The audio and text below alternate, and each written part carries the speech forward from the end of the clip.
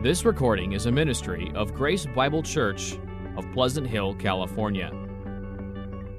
We want to thank you for listening and invite you to visit us each Lord's Day on our campus located at 40 Cleveland Road, Pleasant Hill, California, or at any time at gbcph.org. Thank you very much. I'm honored to be invited to speak to you. Let me go ahead and pray before I get started. Father,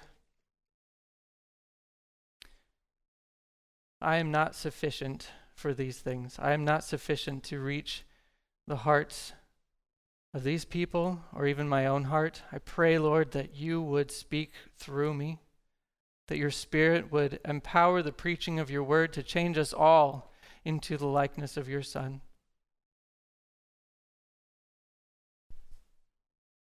We thank you and praise you in Jesus' name. Amen. Well, whenever I drive to unfamiliar places, I use an app on my phone to make sure that I get there when I'm supposed to get there and that I get there at all. Back when I was first considering church planting in Calistoga, I drove up there to a meeting, and I gave myself plenty of time to get up there, so I thought. When I was about halfway up the highway, my app told me to take a side road. That side road would add an extra 10 minutes to my drive. I couldn't do that. I would be late. So I thought, that can't be right. This app doesn't know what it's talking about. So I ignored the directions and kept going the way that I knew would get me there on time. I was stuck in standstill traffic for 20 minutes before I finally swallowed my pride and turned around and took that side road. You see, in my pride, I ignored the directions I was given. And my progress was brought to a grinding halt, all because I thought I knew better. And I distorted the plan to get where I was going. In our pride and self-righteousness, we also tend to distort God's plan for the ministry. So we must minister His way in order to be effectively used by Him. We've got to follow His directions, not just what we think is best. We're going to see in our passage in 2 Corinthians 5, 18 to 21, 4 aspects of God's ministry to correct our prideful distortion of it. God's ministry has 4 exclusive aspects, and if we get any one of these aspects wrong, our ministry will come to a grinding halt. These 4 aspects are the motive, the means, the method, and the message. But let's read through the passage, and then we'll look at each of these aspects closer. 2 Corinthians 5, 18 through 21. All this is from God, who through Christ reconciled us to himself and gave us the ministry of reconciliation. That is, in Christ, God was reconciling the world to himself, not counting their trespasses against them, and entrusting to us the message of reconciliation. Therefore, we are ambassadors for Christ, God making his appeal through us. We implore you, on behalf of Christ, be reconciled to God.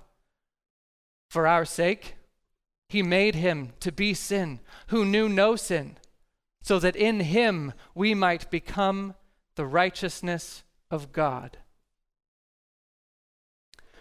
The first aspect of God's ministry to correct our prideful distortion of it is the motive for the ministry. The motive for the ministry. In verse 18, all this is from God. Well, all what is from God? The verse just before this one Paul was talking about becoming a new creation, spiritual transformation. The old is gone. The new has come. And this is a huge spiritual blessing from God, from old to new, from blind to seeing, from stranger to family, from condemned to forgiven, from dead to alive. And this spiritual blessing of transformation is entirely from God. It's all from God. There's not one aspect of it that comes from our own effort. We don't have this blessing because of our wise decisions. We don't have this blessing because of our good deeds. We don't have this blessing because of our clean living. We don't have this blessing because of our love for each other. We don't have this blessing because of our love for God. We don't have this blessing because we go to church. We don't have this blessing because we read our Bible every day. We don't even have this blessing because we say amen when the preacher says something we like. You can go ahead and say it.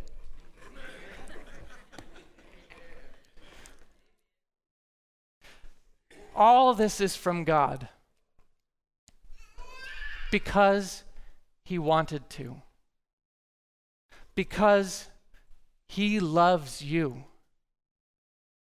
not because you earned it.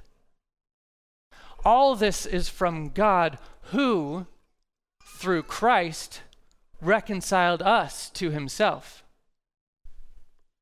Now, what does it mean to be reconciled? Well, it means there's a broken relationship that must be mended. A separation has occurred that must be brought back together.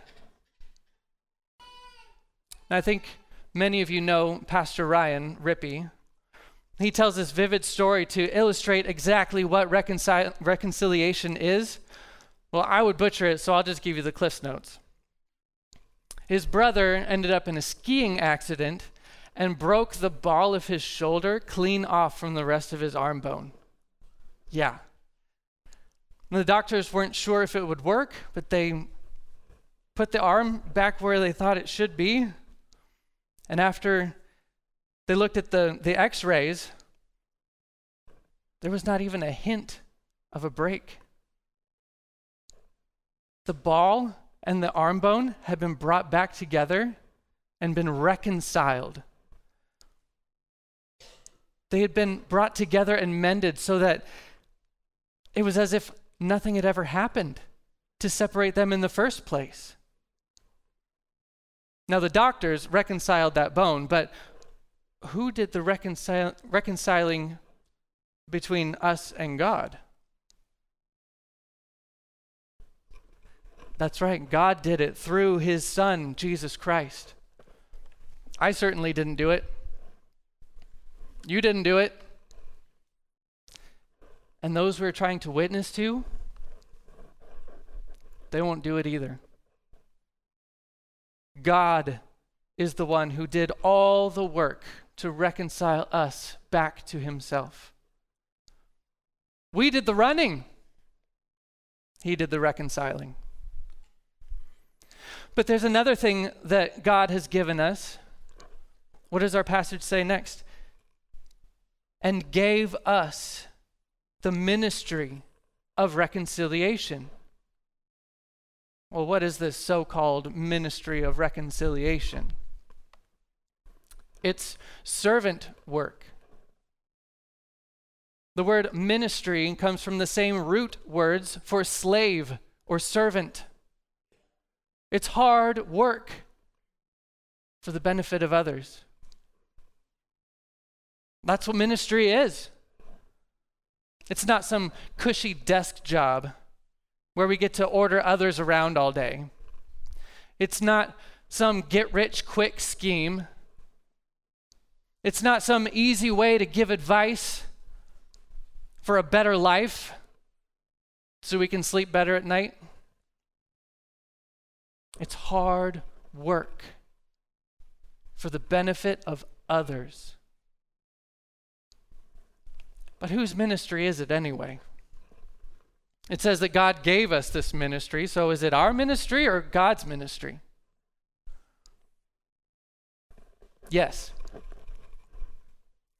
It's both our ministry and God's ministry because He gave it to us.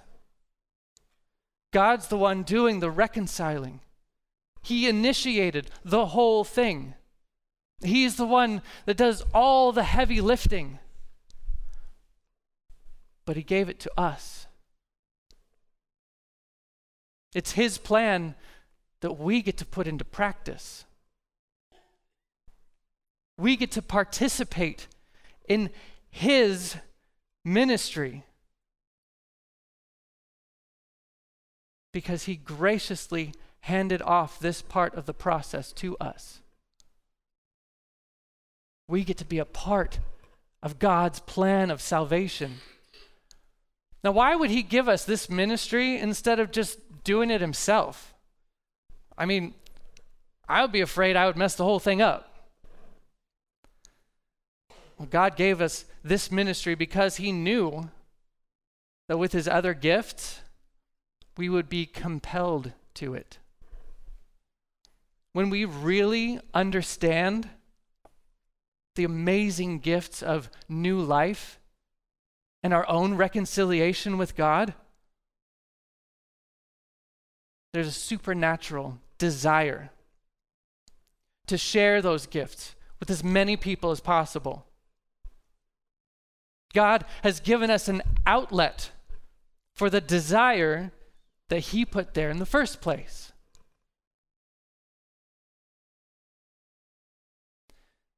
The only effective motive for this ministry is the God-given motivation of our own new life and reconciliation.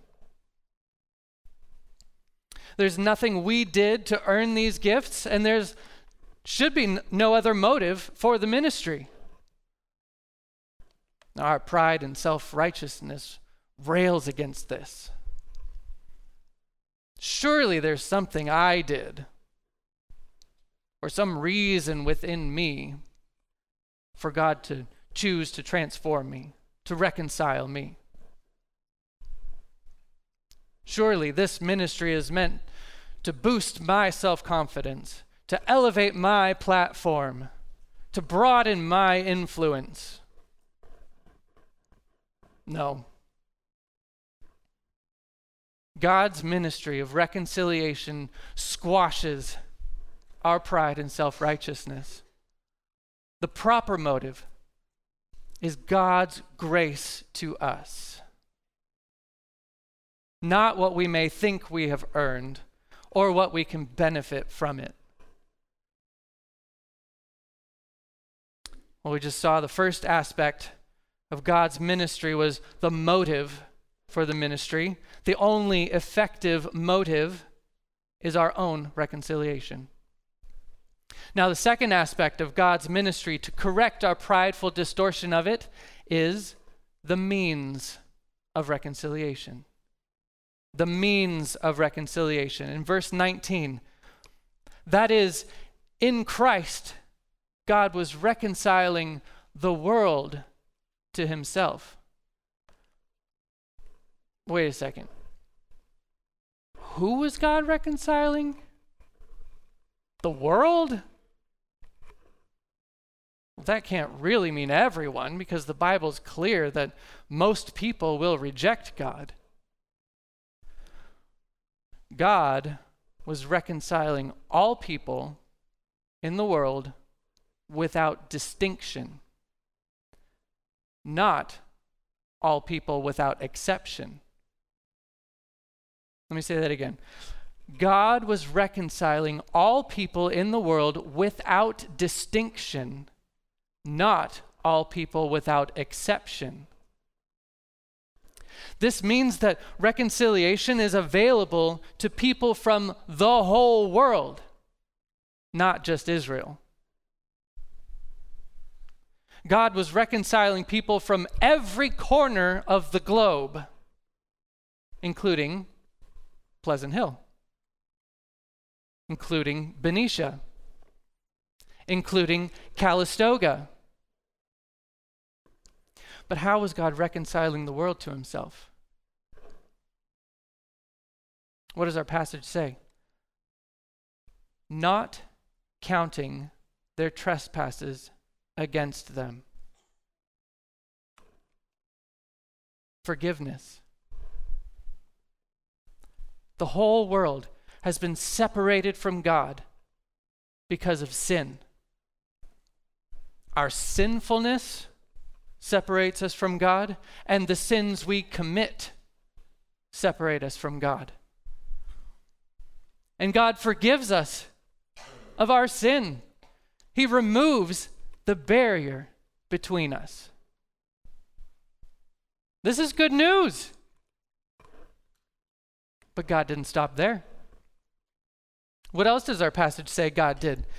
And entrusting to us the message of reconciliation. This good news of the gospel, of forgiveness, it has to be preached. God expects us to tell everyone about the forgiveness available in Christ.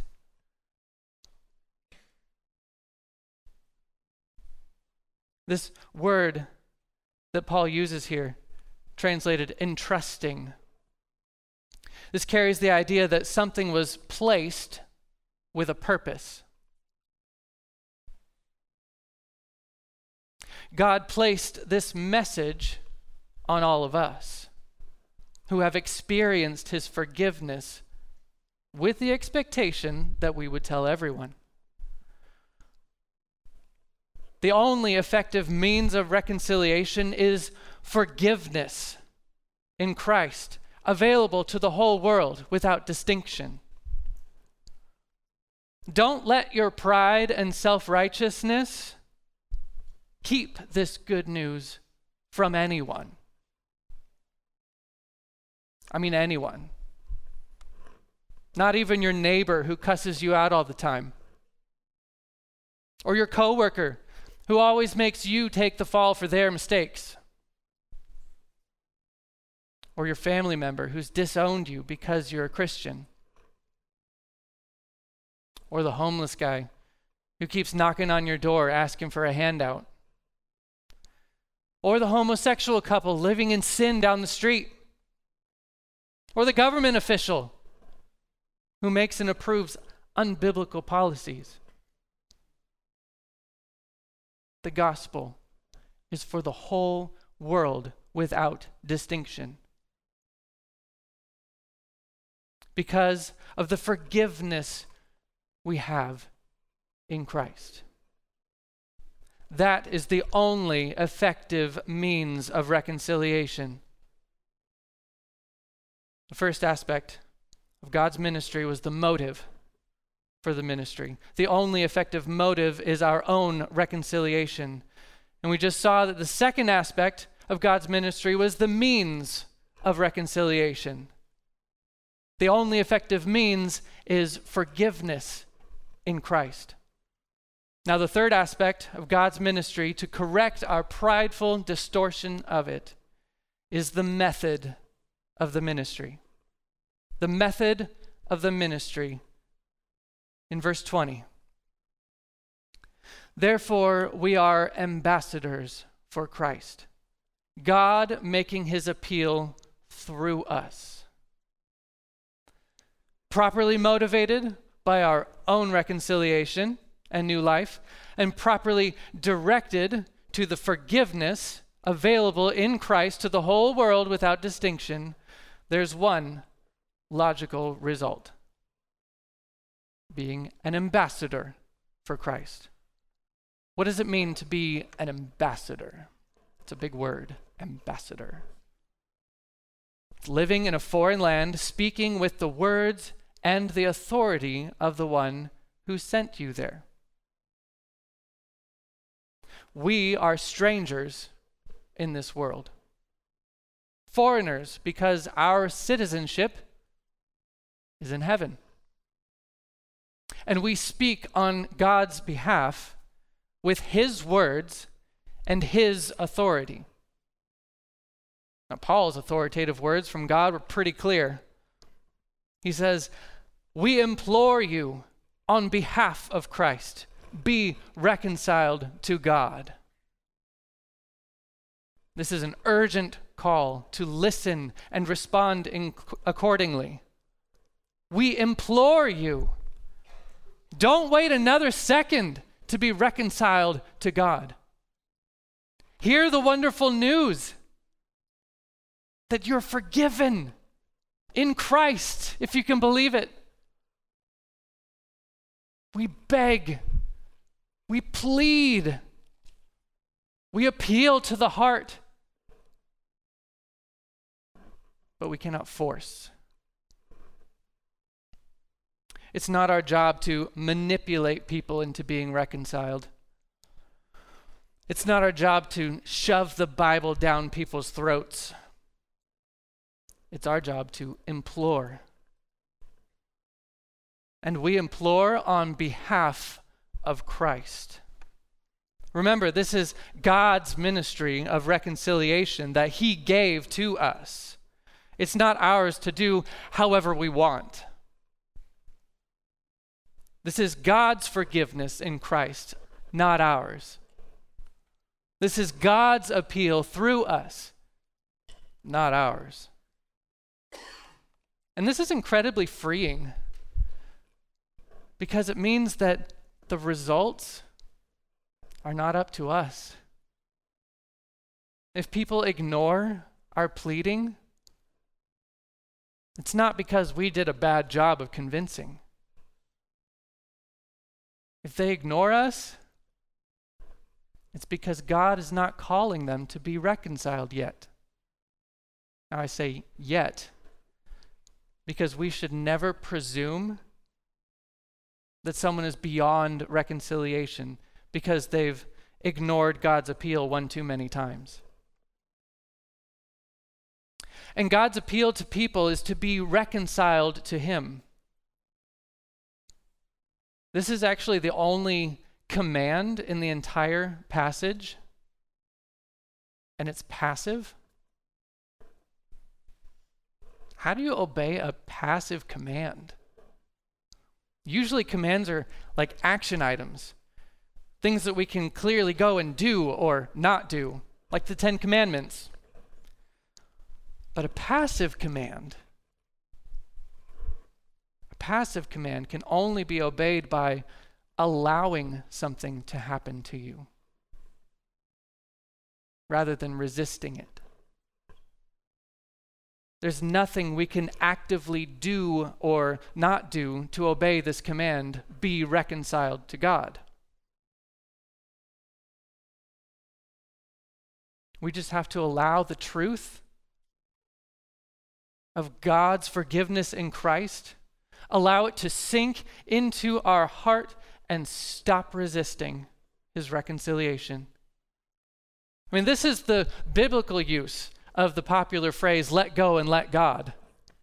Let go of your prideful self-righteousness and let God reconcile you to himself.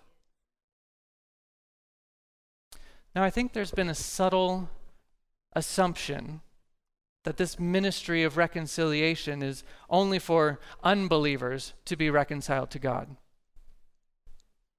Can a Christian benefit from the ministry of reconciliation? Or is this only a ministry for people to become Christians? I think every believer in this room would agree with me that Christians, we still sin. We're never completely cured of sin this side of glory. Oh, true, we are freed from the penalty and power of sin, but we will only be free of the presence of sin in heaven. While we are in this fallen world, our sin is still present. And it keeps separating us from God little by little. Our pride will tell us, I'm already a Christian. I don't need to listen to this message. I already know it. Well, we may not be identified as a sinner anymore, but we still sin. And we still need to be reconciled to God daily, hourly, minute by minute. We need to constantly be reminded of the good news of our forgiveness in Christ to keep tearing down that barrier that pops up every time we sin. The only effective method to accomplish the ministry of reconciliation is to plead with people, Christian and non-Christian alike, to listen to the truth of the forgiveness we have in Christ, and to understand that this is God pleading through us. So the first aspect of God's ministry was the motive for the ministry. The only effective motive is our own reconciliation with God. And the second aspect was the means of reconciliation. The only effective means is forgiveness in Christ. And we just saw the third aspect of the ministry was the method. The only effective method is God pleading through us. Now, the fourth and final aspect of God's ministry to correct our prideful distortion of it is the message of reconciliation. The message of reconciliation in verse 21. For our sake, he made him to be sin who knew no sin. Who made who do what now? God, the Father, sent his Son, Jesus Christ, the second person of the Trinity, to live a sinless life on this earth. He knew no sin. That way he could go to the cross and take on all of our sin and become sin for our sake, and take the full wrath of God in our place. You mean I don't have to pay the penalty for my sin anymore? Yes. Jesus paid it for me? Yes. Praise God, yes. He did that for all of us, so that in him we might become the righteousness of God. In Christ, we experience yet another aspect of transformation. This transformation is from sinner to righteous. But not just from someone who sins to someone who lives righteously. This transformation at its base is like the new creation back in verse 17. It's a new identity, not just a new behavior. From a person pridefully identified by sin to a person humbly identified by Christ's righteousness. Our sinful or righteous behavior actually flows out of our identity. It does not determine our identity. Now, when God looks at us, he doesn't see a sinner to be punished in his wrath. He sees the righteousness of his Son, worthy of acceptance and eternal life. But how does this happen? How do we become the righteousness of God? Well, Jesus' perfect righteousness becomes ours. God treats us as if we are as righteous as Jesus because we've become the righteousness of Christ. And God treated Jesus as if he were as sinful as all of us because he became sin for us. This is the most unfair deal in history. We usually don't like it when things are unfair, but only when we're the ones getting the raw end of the deal.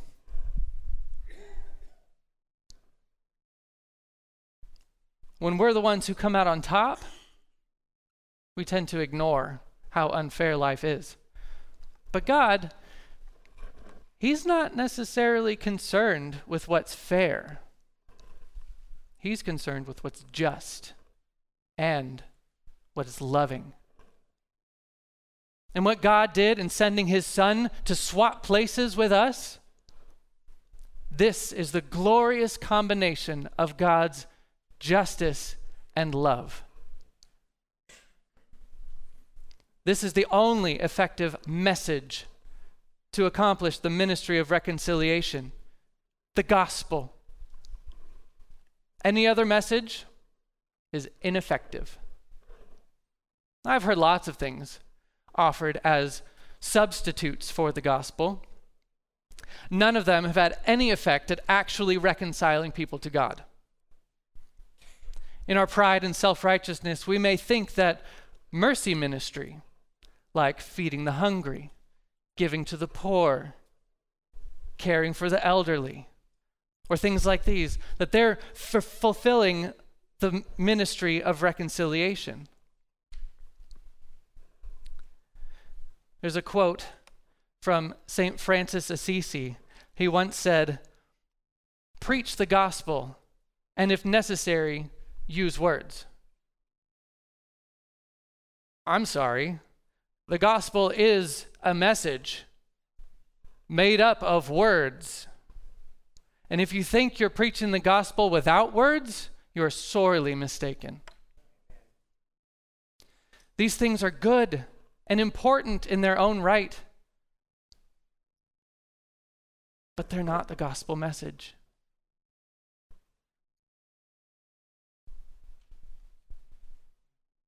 Some people have even designated these good deeds as the social gospel. But it's not the gospel. There's only one gospel. It's the message that we have forgiveness in Christ because he swapped places with us, taking our sin and punishment in his death on the cross and giving us his righteousness so we could be reconciled to God. We may also think that simply telling someone that Jesus loves them is sufficient to be considered the message of reconciliation. But that's too vague. It doesn't confront people with their need and the forgiveness offered in Christ. It may be a good stepping stone to the message, but it's not the message itself. The only effective message of reconciliation is the gospel. 1 Corinthians 15, 3 and 4 says that Christ died for our sins according to the Scriptures. He was buried and he was raised on the third day according to the Scriptures. That's the gospel. John 3:16 says, "For God so loved the world that he gave his only begotten Son, that whoever believes in him shall not perish but have everlasting life." That's the gospel. In our passage today, for our sake, God the Father made his sinless Son, Jesus Christ, to be sin, so that in Christ we might be transformed into his righteousness. That's the gospel.